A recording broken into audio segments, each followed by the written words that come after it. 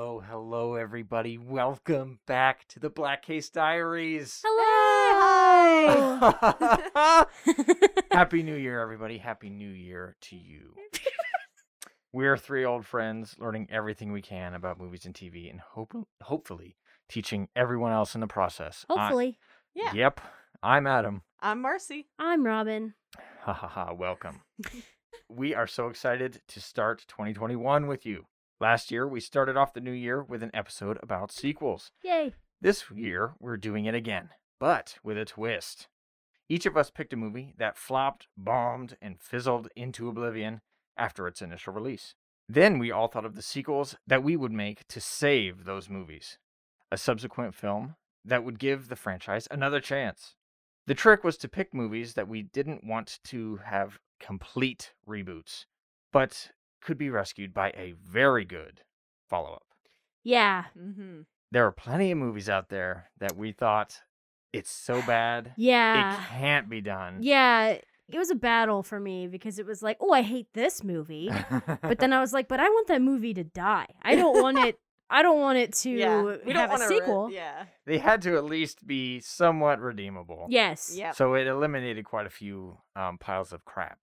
So welcome to 2021 in the case of second chance sequels. Yeah. Hooray! Yes. And I want to say up front that there will likely be spoilers about the movies we picked. Yeah. So if you hear a movie that you haven't seen and want to see for whatever reason, go ahead and pause and go watch it. I mean, Yeah. don't skip it. Yeah. Just go watch the movie. And then come back then and come back. listen and then be like, wow, I definitely wasted disagree my with time. them. Yeah. Oh. So I'm going to go first. Here we go. Yay. Yay. Valerian and the City of 1,000 Planets. Oh, what? That movie's perfect. Ah ha ha. Yes. It is based on the French comic strip Valerian et Laureline, which ran from 1967 to 2010. Holy cow. Wow. According to the New York Times, Luc Besson had been reading the comics since he was a child, dreaming of adapting it into a film, but he had to wait until they had the technology and he had the expertise in order to pull it off. The comic has been cited as an inspiration for Star Wars and a number of other notable sci-fi properties. However, in the United States, the comic never really found the same audience. On top of that, sci-fi is a tricky venture. While long-established properties like Star Wars and Star Trek have shown that they're able to pull in both dedicated and casual fans, sci-fi films often struggle to find the mass-market appeal necessary to make up for their huge budgets. For Valerian's prospects, this was not a good sign.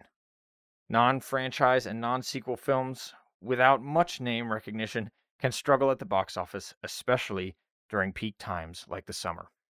I had hopes for it. I mean, I saw that it was coming out and I thought, I really hope that's good. Mm-hmm. But I knew that it would be bad. I Yeah. remember Yep. the day after the reviews came out and I texted Marcy, I think, and I said, Valerian's bad. Surprise. I had a feeling that it would be bad, Yep. but it's pretty much confirmed Mm-hmm. at this point. And it's a bummer because I think sci-fi is amazing. It is. Yes. Well, I saw it in the theater Mm. because I was pretty excited for any sci-fi that was something else. Yeah. And the comics are great. They're super popular, Yeah. especially in France, but they just haven't caught on over here, which is a real shame. So the movie cost a whopping $180 million to make, and it made $41 million in the US and Canada. It also made $184 million worldwide for a total of $225 million. All right. Right? Okay. Yeah. Now, that sounds like it made its money back at the very least. However, if we include all of the other costs associated with outside of production, we're looking at a movie that would have to make more like $400 million to make to break even. Oof. Yuck. So I have a few points here. I just want to preface, I have 4 major points about why this movie didn't work. Okay. Okay. So I'm just going to go through and then explain a little bit so you get an idea. First off, the world was really well realized, but the characters, no, not so much. Mm. In the first few scenes, the soul of the film is captured very well.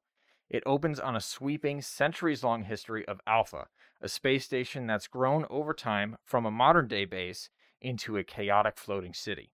Then the story jumps to a detailed sequence on a bright paradise planet of human-like beings about to suffer a cataclysmic fate. In that time, we are shown a very interesting mix of natural phenomena and technology that we would consider magic.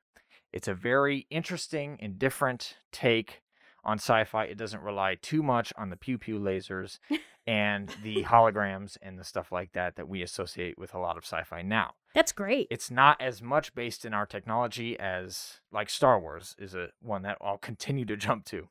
But it's only until after all of this is over, we almost begrudgingly are introduced to our hero, title character Valerian, and his will they, won't they partner, Laureline.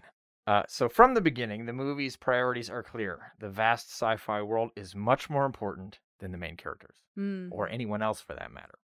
My next point is no one is impressed by super CGI anymore. Right? Nobody. Nobody Wait, cares. listen to me. If I could. Stop it. Seriously, it's old. Nowadays, where every big summer blockbuster is full of effects and visuals on par with what we used to find mind-blowing less than a decade before this movie, Yep. we are in need of more than just that spectacle. We need interesting stories and characters to pull us through, and Valerian just doesn't have any. James Cameron's Avatar came out in 2009 and blew audiences away with visuals. Say what you will about the story of that film, but we can all agree it sure was pretty. However, by 2017, it was old news, and the effects used are now Hollywood staples. I don't want to say that CG has made people lazy, because I feel like the people that work on CG are working harder than ever. Mm-hmm. And those people have a really tough job, and they're incredible artists, and they're doing great work. But I do think that movies often suffer in every other department when CG is prioritized. So it's just kind of like... Yeah. So the multi-dimensional marketplace is one of the few set pieces of the movie that really has any wow factor because of how unique it is. However, without the characters in the story to back it up, it is impossible to care about any of it. Yeah. And it amounts to almost nothing. I bring up this point specifically because this is one of the scenes that I really liked. Mm-hmm. There is a marketplace. It's a huge bazaar of just shops upon shops upon shops, right? Yeah. But the way they do it is like interdimensionally. The planet can't hold everything there is. Yeah. So they basically put on virtual reality glasses and walk in nothing, but they are able to see this other dimension with all the stores and stuff, right? Yeah. And they take this like special box with them and they mark off all the stuff they want to buy. Mm-hmm. And then when they go to leave, it pulls everything from that dimension to this one. So then you get all the stuff you bought. Cool. Really cool, really unique. Mm-hmm. Doesn't matter at all. It's not important. They go there to find a secret guy who's like a Jabba the Hutt, who's like a crime boss kind of guy, and that's it. I'm like, you blew one of your unique bits. Yeah. Like, I mean, but the majority of the movie takes place on Alpha. And Alpha is a setting that sounds cool in theory, but needs a more interesting deep dive into what makes it unique beyond those visuals. I mean, I keep harping on it, right? So, yeah, if you're going to have something take place in a whole different universe that, like, nobody in the audience knows anything about, unless you read the comics, everyone gets on Tolkien for being super long-winded. And, you know, we have, it's, you know, trilogy of movies that are all 3 hours long, you know. Yeah. It's a lot, but it was necessary because people just didn't know anything about Middle-earth. People didn't know. He was writing textbooks. He was giving us a history that just wasn't real. You know, it was just like a fictitious history. And that's really hard to do without being super lengthy.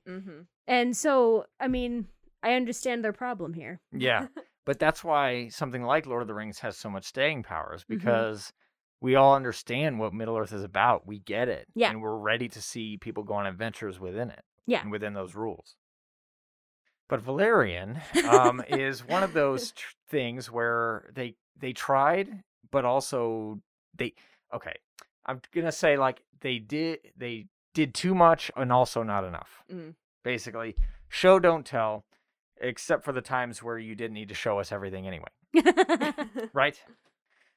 There are multiple moments in the movie where, when discussing the station of Alpha, there is so much dialogue and exposition that it begins to run together into sci-fi gibberish. We all love that, right? Yes. And it's actually one of the first times we see Alpha. They're in a spaceship and they're flying through it because it's big enough to fly through. And the robot on the ship is explaining to us what Alpha's about. 3,236 species from the four corners of the universe live on board, pooling their knowledge and cultures. Over 5,000 languages spoken, not counting the various computer languages. Demographics? To the south are the submerged parts with 800 species living in all kinds of liquids, such as the peaceful Polong farmers who grow cobalt. The two pilots flying the ship live there. Why do they need to know this every time they come into the into the station? They solve this usually by including a third party that's not acquainted with the universe. Right. Yeah. Right. I mean, they solve this by bringing in somebody that doesn't understand, so then everything's got to be dumbed down. Mm-hmm. Yeah. Basically, the point of view of the audience. Yes. Yeah. Right. There needs to be a character that the audience relates to. Right. Mm-hmm. And that character doesn't exist here. Yeah. But they treat us as if there is one. All the stuff they're showing is cool. Yeah. But like the two characters that we're following right now don't need to know this already. They live here. There is even a point where they introduce some aliens that are made specifically for this. They're these three little guys who are supposed to be the comic relief, and I'll have you know they're not funny. Got it. They're not funny at all. They may as well say, we know everything that you need to know at this exact moment, and we also know where to find your special space MacGuffin. Because they don't know, like, throughout this movie, it's like, there's a thing we need to find, it's real important, and it's going to save the world. Got it. Right? And these three aliens who are introduced, at the end of the first act, kind of, like, we know all of it already. And I'm like, wow, come on. Mm. You could do a little better than that. But on the flip side of this movie, there are also moments in Alpha where there is a stretch of time showing cut after cut of different aliens and technology and all kinds of whatnot going on, right? Mm-hmm. Normally, that would be more interesting to see what they're talking about. But when almost none of them have any effect on the plot or characters, why are they there? Again, going back to the nobody being impressed by CGI. It's weird, and it really does feel like filler because of how much it happens. Yeah. My fourth and final point is the lead characters are really unlikable. Uh-oh. Almost everything down to line delivery is hard to like, especially Valerian, who seems to be an unintended asshole the whole time. But it's true. The romance. They trieth. But also he faileth. trieth. He trieth. They have been partners for some time, possibly several years, and clearly they have a good working professional relationship. But Valerian likes to sleep around a lot. Laureline, not so much. Valerian has presumably tried to hook up with her multiple times, and while being rejected every time so far, this has not stopped them from having a flirtatious relationship. So, okay. So this immediately makes you feel like he doesn't respect her. Uh-huh. Because he keeps trying and she keeps saying no and maybe just stop trying. Yes. Yeah. But you're absolutely 100% right. But at the same time, why is she still around?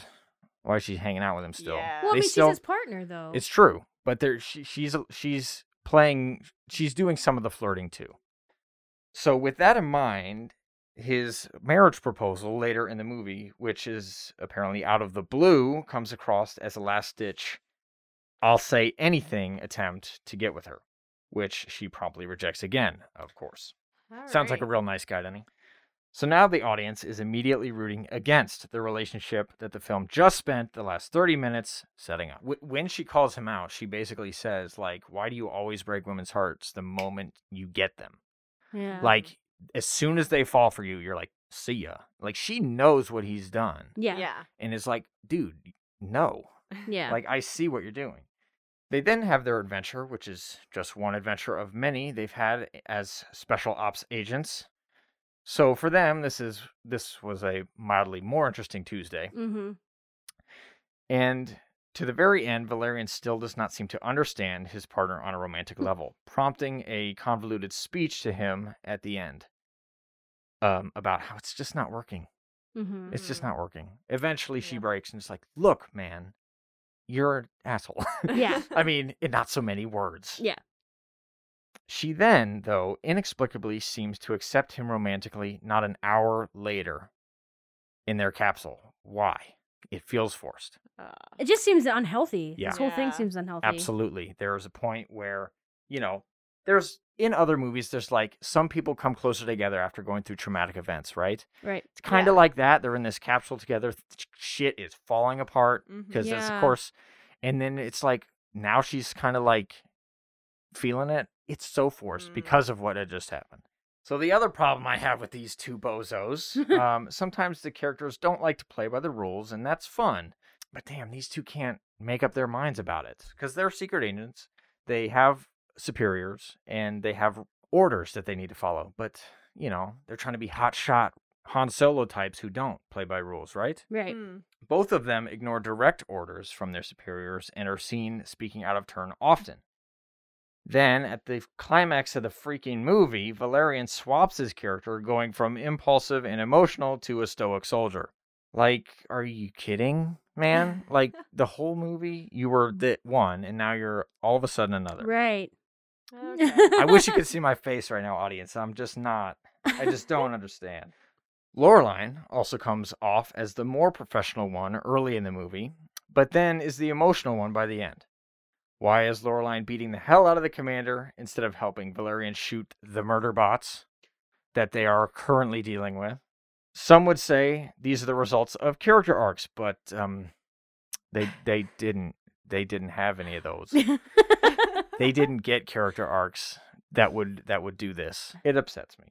And just one bonus thing, Rihanna's character should have been cut from the movie entirely because she didn't amount to anything at all. But she was in the movie because Rihanna, obviously. But she is introduced and then dies half an hour. And didn't help. So that's the biggest stuff that I find wrong with Valerian. Yeah, how are you going to rebuild this up, Adam? Yeah, Adam, let's just reboot it. I mean, yes, but also I'm trying to see if I could save it with a sequel. First, let me tell you who made this movie. Obviously, it's based on the comic written by Pierre Christian and Jean-Claude Mézières. Go read the comics if you can find an English translation. And it was directed, and the screenplay was written by Luc Besson. He also directed movies such as The Fifth Element from 1997, The Professional from 1994, and more recent Lucy from 2014. He may have a love for the source material, but based on the first movie, he lacks an understanding of what makes it great beyond the idea of a giant alien city. For my sequel, I would find a new director. Do you know who? I think the director would need to have a great understanding of how to translate the weird and bizarre world of Valerian into a likable story with character, while at the same time remaining unique and not riding the coattails of other franchises. So I always thought Guillermo del Toro, or maybe Peter Jackson, could make an interesting adaptation because we mentioned Lord of the Rings. Yeah. And I think that Peter Jackson had done a really good job of translating Middle-earth, at least the first time. Yeah. But at the same time, Guillermo del Toro knows how to take weird things and put them on movies. Because there's like Hellboy and that one that he won an Oscar for. Shape of Water. Shape of Water. Yeah. I was going to say something of water. Shape of Water. Thank you. So he knows how to make some weird things likable, right? Right. So I think Valerian I think needs those are some great of that. choices. Yeah, I feel a little bad for Luc Besson because writers will write a movie and directors will direct a movie, and then what you wrote, what you directed, and then what got edited and put together is not the same movie. So it's True. Sometimes it can be different reasons why the movie doesn't work very well. I feel a little bad for him, but I think you're making the right call. True. And he has said that he wants to try again, and he wants to do a Valerian 2. With how much the movie cost and how bad it bombed, I don't know if I'm willing to give him another shot on this. So my first point is to take some notes from popular sci-fi, but don't copy it, you ding-dis. So, again, the original comic was a major influence to what we see as modern sci-fi today. Those lasting ideas can be seen everywhere. So an absolutely one-to-one faithful adaptation would feel very stale to today's audiences. So for a sequel, you must focus on what makes this particular universe unique, that being the setting that is Alpha Station. There are locations like this in other sci-fi stories, but they are always the outer rim, backwater type locations where no one but the criminal organizations and black marketers go. The heroes are always there out of necessity or a last resort. Make Alpha a beautiful inverse of that. A bustling metropolis floating in space where everyone who's anyone wants to be. I'm thinking of a mix of a clean and shiny sci-fi of Star Trek and a hectic, scrambled together environment of the other sci-fi locations that you can kind of imagine. And then the other piece is to go heavy on that magic-like property rather than the same lasers and holograms. Yeah. I think it's a really unique take on this sci-fi because it feels very mystical, magical, but it's natural. The next thing is to recast. I think Valerian could have been cast better. The character specifically, not the whole movie. But Dane DeHaan is a fine actor, but this is not the role for him. The sequel needs a hotshot, funny type, more like a Chris Pratt or a Liam Hemsworth or even Tom Holland. And I also thought Cara Delevingne did a decent enough job as Laureline. She was definitely better than Valerian. And I wouldn't be upset if she was kept, but I still think it could be done better. I'm thinking more of a Summer Glau from Firefly, or a Felicity Jones, Rogue One, or maybe even Daisy Ridley if she doesn't want to do Star Wars anymore. And then Clive Owen was criminally underutilized as the commander, mainly because he was just the hostage the whole movie. And I think he's a pretty good actor. He could do a lot more. I would rewrite that character if we were to bring him back. But for the sequel, we will need a new threat that is worth a damn. We are simply told to care about the aliens that we saw, have the catastrophe of their planet at the beginning. But it's hard to care so much when there is so much other stuff to even get to that point where it matters. Right. By the time we remember those aliens from the beginning, we've already seen about 1 billion other ones. It's like, oh yeah, I forgot. Why do we care again? Because it's been so long. So none of that stuff. We need a threat that matters. And my suggestion for that is to have the threat be to the city of Alpha itself. Rather than to another planet that some of them live on Alpha. And the planet, they're dealing with their own shit. I need the threat to be to the whole station. Yeah. It's what makes this universe interesting, and to see it at risk would actually get people to care. However, this is not for free.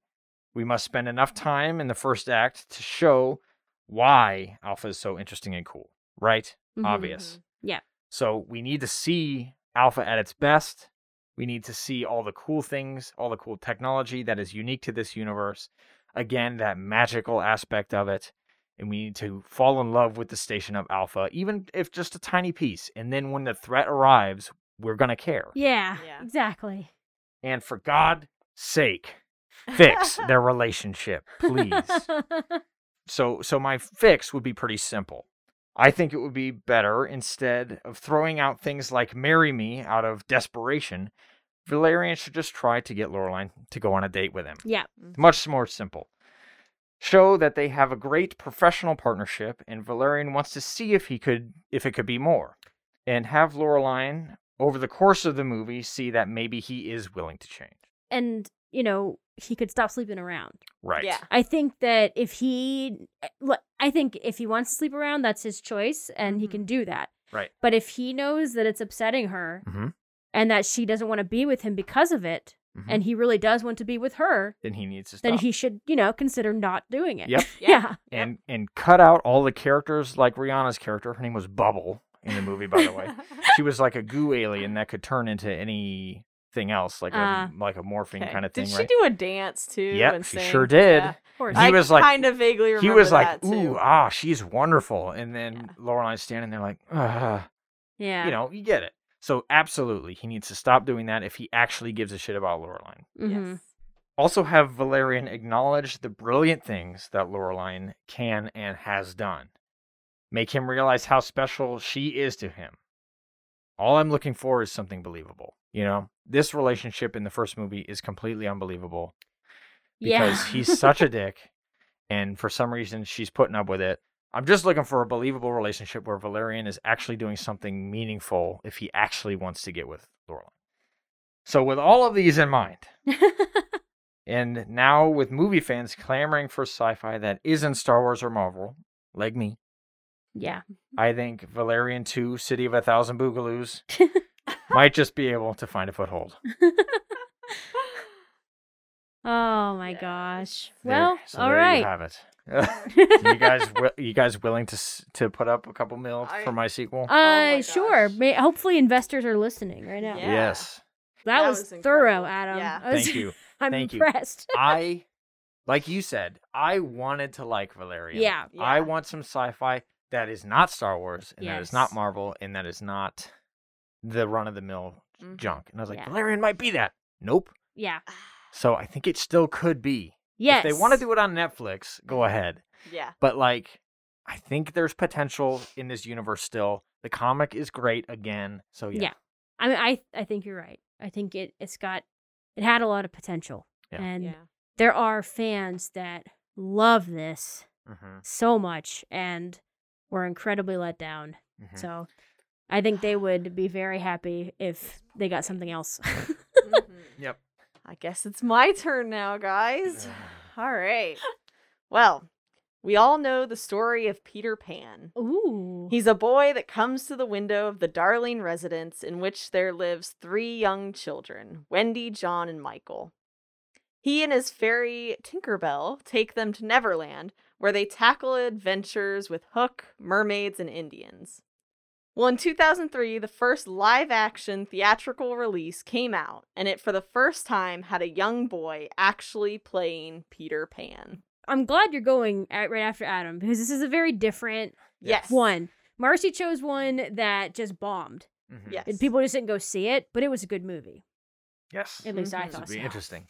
Yes. And so this movie was unfortunately released just before Lord of the Rings: The Return of the King, Oh, no. which was the much awaited ending to the trilogy. And it was also released just before Cheaper by the Dozen, which brought in more of the family appeal. Yeah. So Wow. it kind Bummer. of didn't choose a good or didn't have a very good release time. Right. Unfortunately. This may have been what was partly to be blamed for the following numbers. With an $100 million estimated budget, it came out with a measly $11 million opening weekend. Oh, man. And then it finally only made about $48 million in the US. That is so sad. For a big name like Very Peter low. Pan. Yes. Oh my Man. goodness. That Yes. is incredibly sad. Yes. And I don't know how many people know about this movie, if people Mhm. remember it. I feel like a lot of people do not. I agree with you. Yeah. I don't hear a lot about this movie. I don't hear people's opinions on it. And I just have to say, I haven't seen it in a couple years, Mhm. but I love this movie. Yeah. Like Yes. I watched it a lot. There are people that wrote good reviews and everything online. Yeah. So there are some people that remember it or know of it, but I think it's grossly Forgotten. underappreciated and forgotten. Yeah. Although this movie was actually really good, I still thought that maybe we could bring attention back to it since it still seems to be lesser known. Yeah. Some of the other reasons that maybe it didn't do so well in theaters is that it possibly was too adult or dark for audiences. People Yeah. might not have wanted to take their Ah. kids to this. Mhm. Interesting. It did have a dark look. It seemed to be possibly more violent looking, even though I believe it is PG still. But Yeah. Roger Ebert said in his review, where he gave it 3.5 stars. Out of 4. Yeah, it's Pretty pretty good. dang Sounds good. He says it's not that the movie is overtly sexual, it's just that the sensuality is there, and the other versions have pretended that it was not. Oh, Yes. So they, huh? yes. Peter likes Wendy. And when I say likes, I mean it. He likes Wendy. He is a prepubescent boy. Mm-hmm. He's probably about 11 or 12 years old. It's incredibly innocent though. Yes. It's Yes. just a very young kid Right. Yes. crush, Mm-hmm. very sweet Mm-hmm. kind of relationship. It is not Yes. upsetting in any Mhm. way. Right. I mean, Wendy is excited by the Yes. idea that a boy is coming to her window and taking her away. Yeah.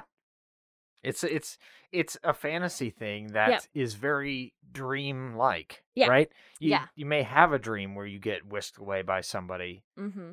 whether you're a boy or a Right. girl. It's the same kind of vibe. And I think that the Disney one touched on this a little bit because Peter is kind of like, hey, I want you to be our mother, Right. Mhm. Right. quote unquote, Yes. our mother. I want you to stay here with me and then take care of all these kids and stuff. You know, Yeah, so Yes. that I don't have to. Yes. right? So in this one, they ask Wendy to be their mother, but Peter is father. Yep. And I he's see. like, oh, it's not, it's just pretend, Wendy. I It's just see. pretend. It's not, it's just pretend, right? But you can tell it's like, Unless. Yeah. But on the count of it being dark, you actually in this version see some pirates being shot. And you also see a fairy death as Hook whispers that he does not believe in them. Yes. Oh, wow. So there's a little Brutal. bit more death in Yeah. this one. It felt more grown up. Mm-hmm. And I thought that was so cool because when I saw this in theaters, I was Mm-hmm. 12, 13 years old. So I was the same age as Wendy, and it resonated with me Mhm. because of those reasons. And it was nice to see the story, but a little grown up. Yeah, that's cool. I mean, Neverland has never been really this like perfect, lovely place. Right. It's just a place where Peter Pan lives and you don't grow up. Mm-hmm. But there's still pirates and Yeah. Indians and mermaids that want to drown you. Exactly. Yeah. that wanna It's like drown it's not a paradise or anything. It's just so that's really cool that they actually kind of pushed into that a little bit. Yeah. Yes. So Adam talked about the CGI in Valerian a lot Mhm. and how it was used a lot. And for the time that this movie came out in 2003, CGI was really big and they did use it a lot. It was new, really, Mhm. pretty new. But I will say that they did not use it too much. Although they had originally wanted to use CGI a lot more, especially to bring Tink to life, they actually ended up not doing that. They only used it when necessary or for scenery. They actually built the Jolly Roger and just sets like that, and then I think they mostly just used for the background scenery. Flying and stuff like Yeah. that. And flying Got and it. Tink's wings and things like that. Mhm. The actress that they had for Tink did so well and had such expressiveness that they didn't want to animate it, but let her acting actually show. That's Which is cool. really nice. Yeah. And the parrot on the pirate ship is thankfully also practical, though he is still pretty creepy. Yeah. So the original writer of Peter Pan is, of course, J.M. Barrie, with the original stage play in 1904, and later the extended novel called Peter and Wendy in 1911.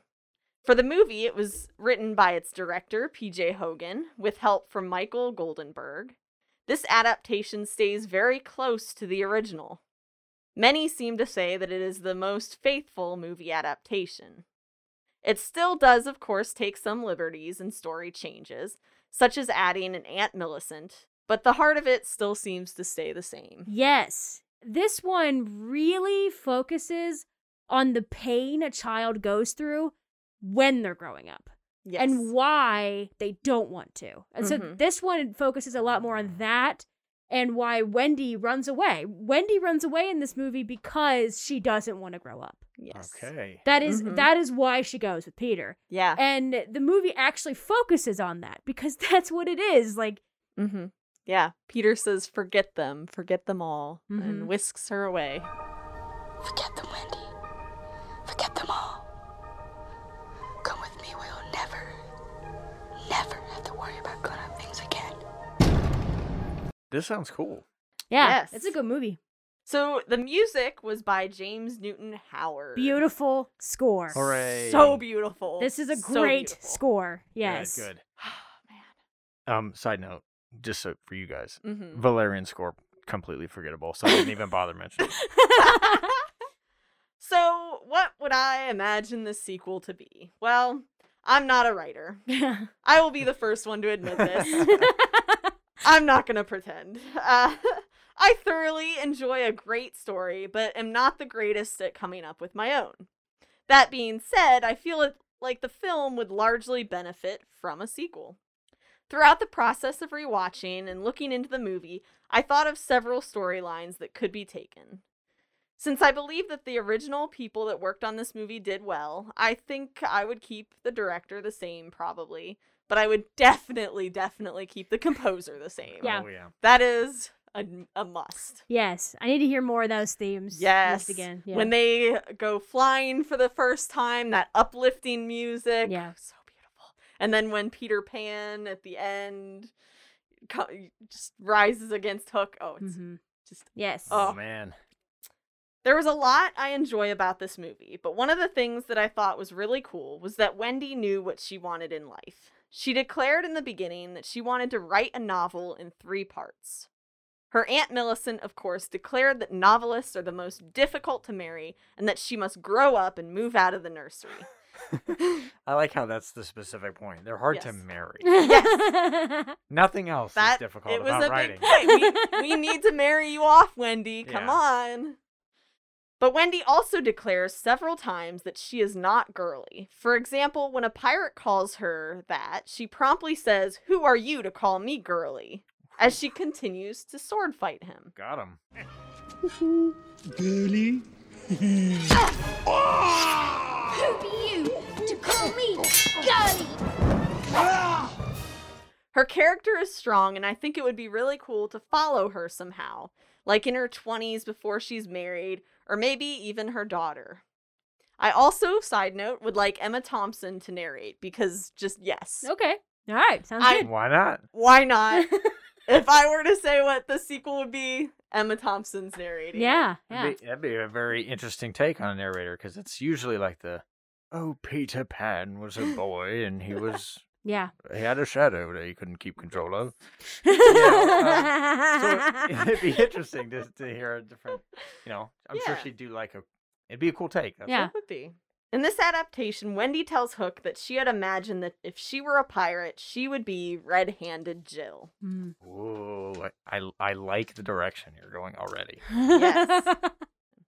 In the original book, it is John who brings up a similar name. In the book, it goes, "Stow this gab," roared Hook, and the spokesmen were dragged back. "You boy," he said, addressing John, "you look as if you had a little pluck in you. Didst never want to be a pirate, my hearty?" Now, John had sometimes experienced this hankering at maths prep, and he was struck by Hook's picking him out. "I once thought of calling myself Red-Handed Jack," he said diffidently. So I thought it was cool that in this version, she says she would be Red-Handed Jill. Yeah. Yeah. So I thought it would be cool that if there was a sequel, it would be Wendy's daughter who goes to Neverland. And since Hook has since perished, she meets a pirate named Red-Handed Jill after hearing all of her mother's stories. Yeah. Hey, cool. I think it would be, I think that would be really interesting. We could escape that trope of Wendy kind of falls into society and does the things she's supposed to do because that's what growing up is. And then when she has kids, she's doing the same thing where you need to grow up. And then her kid shows her that she's just like her mom. And, it'd be cool if we avoided that. And then it's really cool that they bring back all of the Lost Boys. The Lost Boys come back and they are adopted by Interesting. the Darlings. Ah. Except for slightly comes slightly too late and gets adopted by Aunt Millicent. Yeah. So that's really cool. I loved that too. Yeah, and it's very sad actually because Peter will always be alone, but Peter can't come back and grow up because he has to be the boy that never grows up.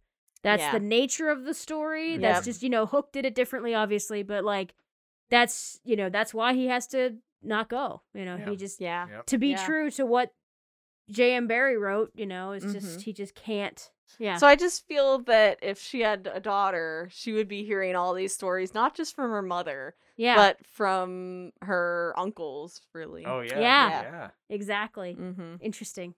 Very cool. I'm in. Yeah, it's a so good I idea. feel like her daughter would be a really, really strong character. Yes.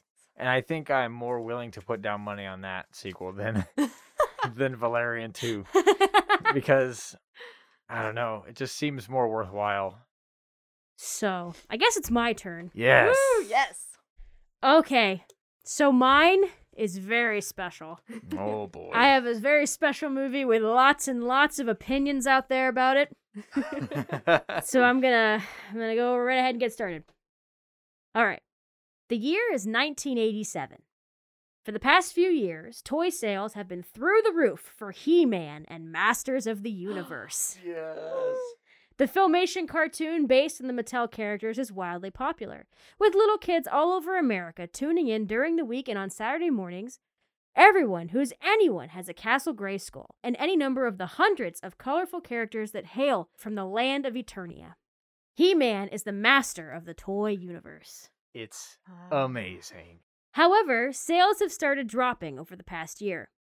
No one can really pinpoint the reason, though some blame the creation of She-Ra, Princess of Power, highly unlikely. Whatever the reason, Mattel is not worried quite yet. Why? Well, something is coming that could turn all of this around in an instant. Something big that will renew interest in the toy franchise and put He-Man back on top. A major motion picture. I have the power. Here we go. Guys, do you think it did it? Do you think the movie fixed it? So, back in 1987, my dad took my 6-year-old sister, who was really into She-Ra, to the theater to watch this new cinematic marvel. It's always been a habit of my dad's to sit through all the credits of a film, usually to listen to the score.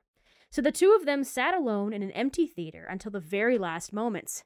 Then, something crazy happened. Something almost unheard of in the 1980s. The black screen lit back up again, showing a vat of red steaming liquid. The face of Skeletor popped up and said, "I'll be back," with a freeze frame and a fade to black. I'll be back. Ooh. What? Eat your heart out, Marvel. Yeah. This end credits scene was a remarkable discovery since no one else knew to stay behind after the credits. My dad still talks about it. That's amazing. Yeah, it was a big deal. It posed a question that has been met with over 30 years of silence. Will there be a sequel?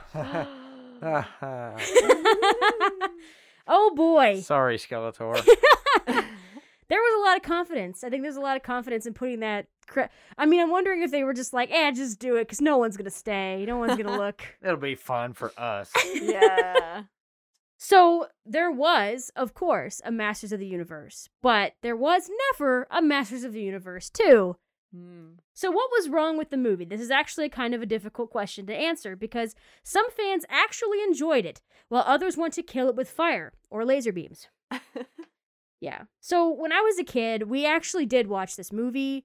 My sister and my brother both liked it, and they were both Masters of the Universe fans. My brother was a really big Masters of the Universe fan, and so they enjoyed it. They thought it was fine.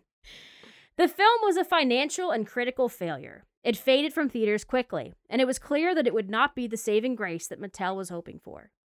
The Masters of the Universe toy line stopped production. While there have been many attempts over the years to reboot the franchise, one attempt was set to release this spring and was pushed back, and will probably release on Netflix now. There will likely never be a sequel to the 1987 film. According to IMDb, the movie cost an estimated $22 million to make, which was a fairly low budget. It only made about $17 million back, meaning that it was the literal definition of a flop. And it was only in theaters for 3 weeks. Wow. Ooh, It got pulled it's after pulled. 3 weeks in theaters, yeah. Yikes. Yeah. So it might have made more.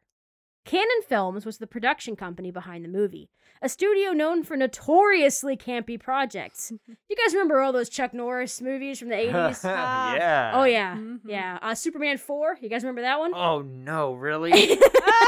Oh, no. Yes. Don't bring that one back. Cannon was known for B action movies and had recently been overspending on projects that were not doing well at the box office. Because of this, Masters of the Universe ran out of money before the film finished production and had barely made it to the finish line. Oh, Oh no. my Bummer. gosh. Yes, in fact, they were filming a scene and an executive came in and said, "You're done. Shut down production. You're done. Ugh. That's the end." Ah. And they didn't have a finale shot yet. So there's a fight scene in the finale. Have you guys ever seen this movie? I have Mm-mm. not. So there's a No. finale where He-Man and Skeletor are fighting and it's just all dark around them. Uh-huh. It's and the idea you're supposed to assume that like all the power's been absorbed, light's been absorbed Yeah. in the room. Yeah. It's because all the set was taken down and there was no set anymore. And so Oh they my just gosh. turned off all the lights and just had them fighting basically in the dark. Oh, my wow. gosh. Yeah. Ah. Because of the budget issues, the film could not be the sci-fi fantasy epic that the director wanted. Instead, the characters were forced to leave Eternia and travel to Earth. Instead of He-Man being the central focus, audiences are meant to connect with a young Courtney Cox and her boyfriend. This did not sit well with a lot of diehard fans who came to the theater to see their favorite cartoon characters come to life. Of course, He-Man and some other main characters like Skeletor, Teela, Evil Lyn, and Man-at-Arms are present, but many of the elements of the He-Man story are gone. Oh, man. That's a bummer. Ooh. Yeah. He-Man's just kind of there. And that's the best way I can think to describe it. I wouldn't say that he's the main character of the movie. Bummer. What the hell? Yeah. Wow. One of the biggest complaints from fans was that the characters didn't look like they did in the cartoon. Putting that aside, the film added a new character, Gwildor, which many viewers did not like. In a universe that had hundreds of side characters, why did they feel the need to create a new character? Especially when Orlok, a staple of the cartoon, was noticeably absent. One thing that fans could not agree on was Dolph Lundgren as He-Man.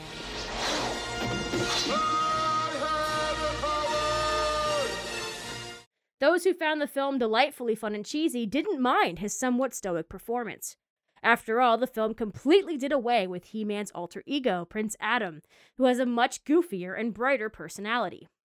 If you're unfamiliar with this cartoon, He-Man is also Prince Adam. The one you see in the memes. Yes. Yes.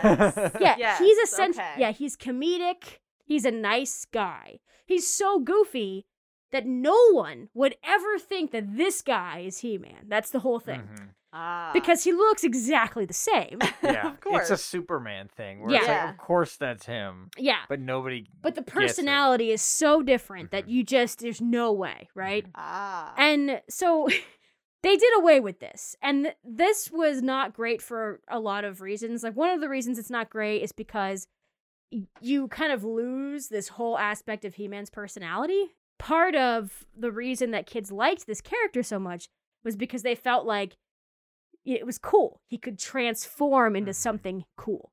Yeah. You know, it doesn't matter how Mhm. wimpy or nerdy or, Yeah. goofy he Yeah. is. Yeah, I'm like Prince Adam. Maybe I can become He-Man. Yeah. Dolph was an up-and-coming star at the time, and he had since counted this performance as the worst moment of his acting career. While I think there could have been a better He-Man, I don't think it was that bad, Dolph. I don't think it was... Oh, Give yourself no. some credit for this one. I will say, if you're going into this looking for a fun time, you're set. You're fine. This is not necessarily a bad movie. You know, it's campy. There's nothing overtly terrible about this movie, I think. But if you're a He-Man fan, I can see why you would be incredibly disappointed in it. Yeah. Mhm. But I also see why people who weren't disappointed in it weren't disappointed in it. There Yes. are moments to like. Yeah, yeah. But yeah, those hardcore fans probably would have preferred a feature-length animated episode, Yeah. basically. Mhm. The biggest change is the amount of violence. There was a clause in the contract that he could not take a human life, as He-Man is generally a non-violent character that uses his intelligence to beat the bad guys. So the script had him killing robots that look like black stormtroopers instead. Okay. Roger. Yeah. Yeah. Oh. It's interesting because I was watching the movie as an adult. I've seen it a few times before. I was watching it for this episode. I thought, I didn't know that they were robots. I didn't know. You just they- assumed there were Oh. people. yeah, in there, huh? I was Yeah. like, what a loophole. There is no doubt that Skeletor looks and seems different in this movie, but that's not totally a bad thing. Frank Langella, who portrayed the skeleton-faced villain, brought a level of seriousness to the character. Oh, I ache to smash you out of existence, to drive your cursed face from my memory forever! Yes!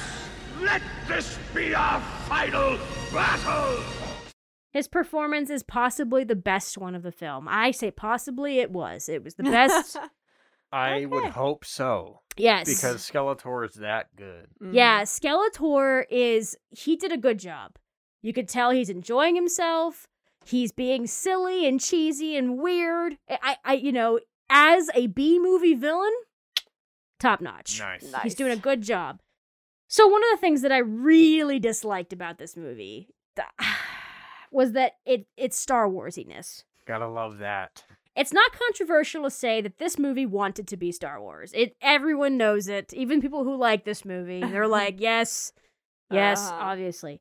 Bill Conti's score is great. It is a good score, but definitely close to John Williams' score. The opening scene immediately feels close to Star Wars, as a hooded Skeletor quickly walks into the throne room, surrounded by robot henchmen that resemble black stormtroopers.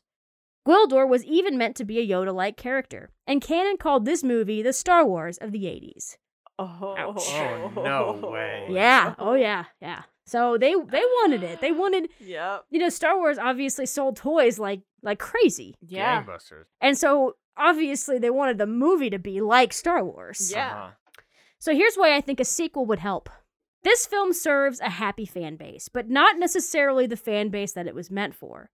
It's a fun, cheesy 80s movie that was part of many childhoods. That's why I think it deserves a sequel and not a full-on reboot. This movie will still be part of the franchise for those who love it, and a new movie could take a step back and focus on the things that made He-Man, He-Man.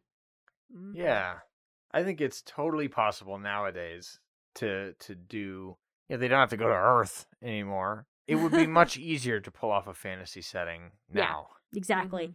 They could have a budget now. They could, Right. Right. Yes. I mean, the fan base for He-Man now is adults, Yeah. and adults Yep. have money. They will go and buy the tickets to the movie. Yep. Yep. All right, so I'm going to talk about who made the movie and who I think should make the movie. With Cannon Films defunct and director Gary Goddard a troubling figure that stands accused of numerous sexual assault allegations, using the same team to make the sequel is out of the question. Yes. The reboot that's in the works is a Sony property that may be released straight to Netflix. Netflix is hit or miss with its movies, but has the ability to make something spectacular if it wants to. Yeah. As a director of the sequel, my first choice as of right now would be Taika Waititi. Oh, nice Brilliant one. choice. Yes, I think he could do it. Taika makes weird movies, and I think that makes him the perfect candidate for a follow-up to this delicious piece of 80s cheese. In Thor Ragnarok, he was able to pull off a film set entirely in a different world. And for this sequel to work, it would have to take place in Eternia. Taika has mastered the blend of humor and serious action. I think he could make a successful action film, but with the humor of the original cartoon. That is a really good choice. I mean, obviously you don't want to copy Thor Ragnarok, but Yes. Thor Ragnarok almost feels like it could have been a He-Man movie. Yeah. Yeah. And he does other weird stuff, but he's funny, and he's so good at mixing emotion with humor, with action. Yes. He balances it well. As a screenwriter, I honestly would go with the original writer for the first film, David Odell. Odell is a talented writer that has worked on a lot of great films. There are genuinely funny moments in the original, and I think he could bring some of that magic back for a sequel. But I also think it would be cool if Taika also co-wrote the screenplay with Odell. Ah, yes. That would be neat. The problem that a lot of people have with making a He-Man movie that's so campy and silly and the characters look the same is that mainstream audiences might not take it seriously enough. And that's why Right. they would make it darker and have them wear different costumes and, put in some guns because audiences might not want to go see it. Yeah. And I feel like he could find a way to make it that way, Yeah. but people could still take it seriously. Yeah, you have to just advertise it right and make sure people know that it's kind of got that vibe. Yeah. I think nowadays, I think people would see that for sure. Yeah. Yeah. I definitely would. Absolutely. I would love to go see that. Since the movie is over 30 years old, I would definitely want to recast. Although Frank Langella did a solid job as Skeletor originally, I just can't help but feel that Jim Carrey could really make the character shine. No, my best. Oh my goodness, I must have this movie. Carrey had a great turn as Dr. Eggman in the recent Sonic the Hedgehog film, and that performance makes me feel that he could easily play a diabolical yet witty Skeletor. 1000% agree. Yeah, I think he could do. I think that role was a really good example of him not doing the overacting Jim Carrey thing that people say he does. As Eggman, he was perfect. Yes.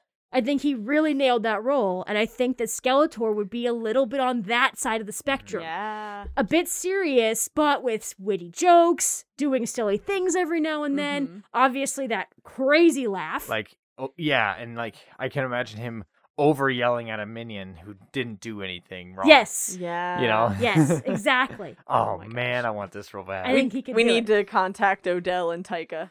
As the lead He-Man himself, I have a couple different ideas. For one thing, I would want the sequel to include Prince Adam, He-Man's alter ego.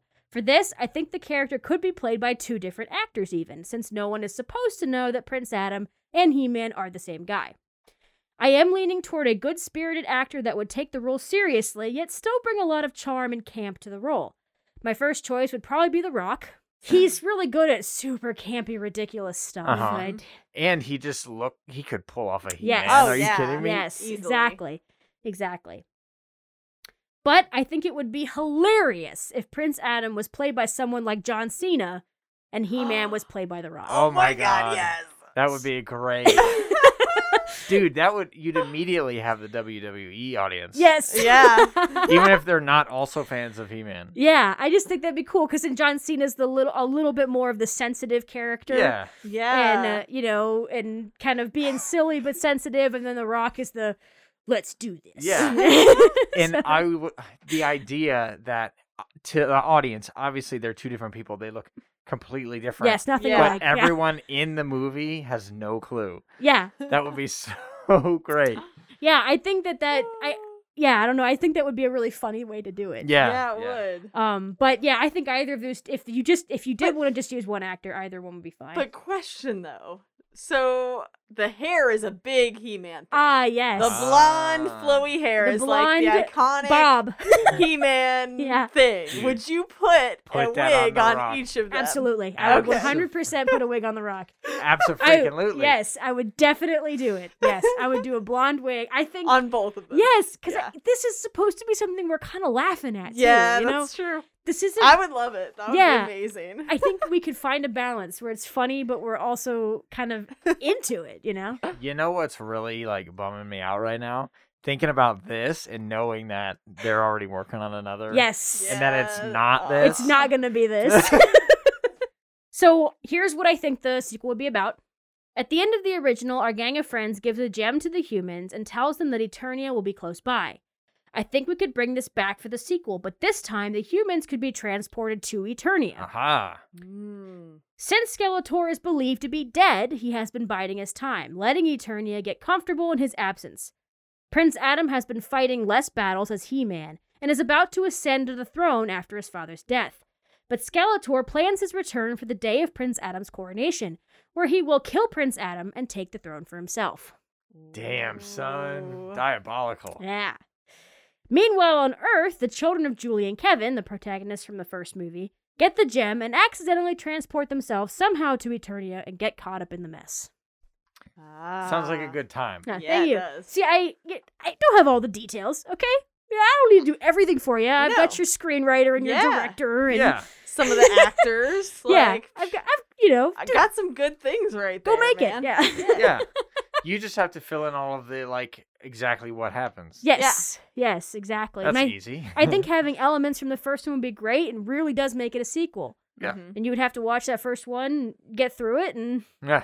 Force your way through. But I don't think it would be that hard because it is a really campy, cheesy movie, and this Yeah. one would be.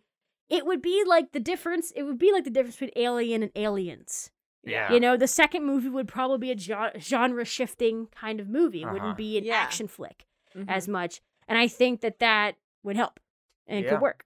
That sounds great, and I want that movie. I was never like into He-Man. Obviously, it was before our time, really, but I know enough about it, and I love Skeletor and the world of Eternia. I think it's really cool, so I'm in on that. Yeah, for sure. Me too. And you know that, like you said, all of the adult fans of He-Man and Masters of the Universe would absolutely go see it. Yes. But I think that's it. We did it. Yay! We did our sequels. That is a second chance case closed.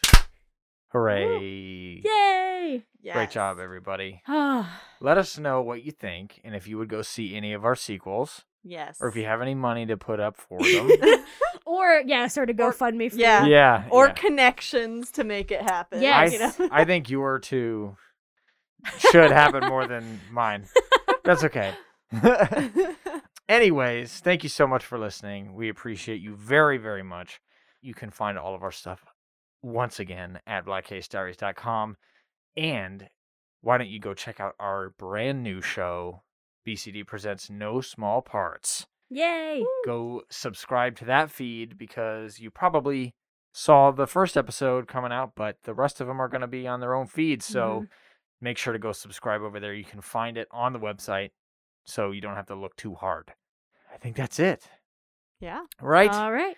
Cool. Thanks. Yes. Happy New Year. Happy New That's Year. right. Happy New Year. See you next week. That's right. See you later. Bye. Bye.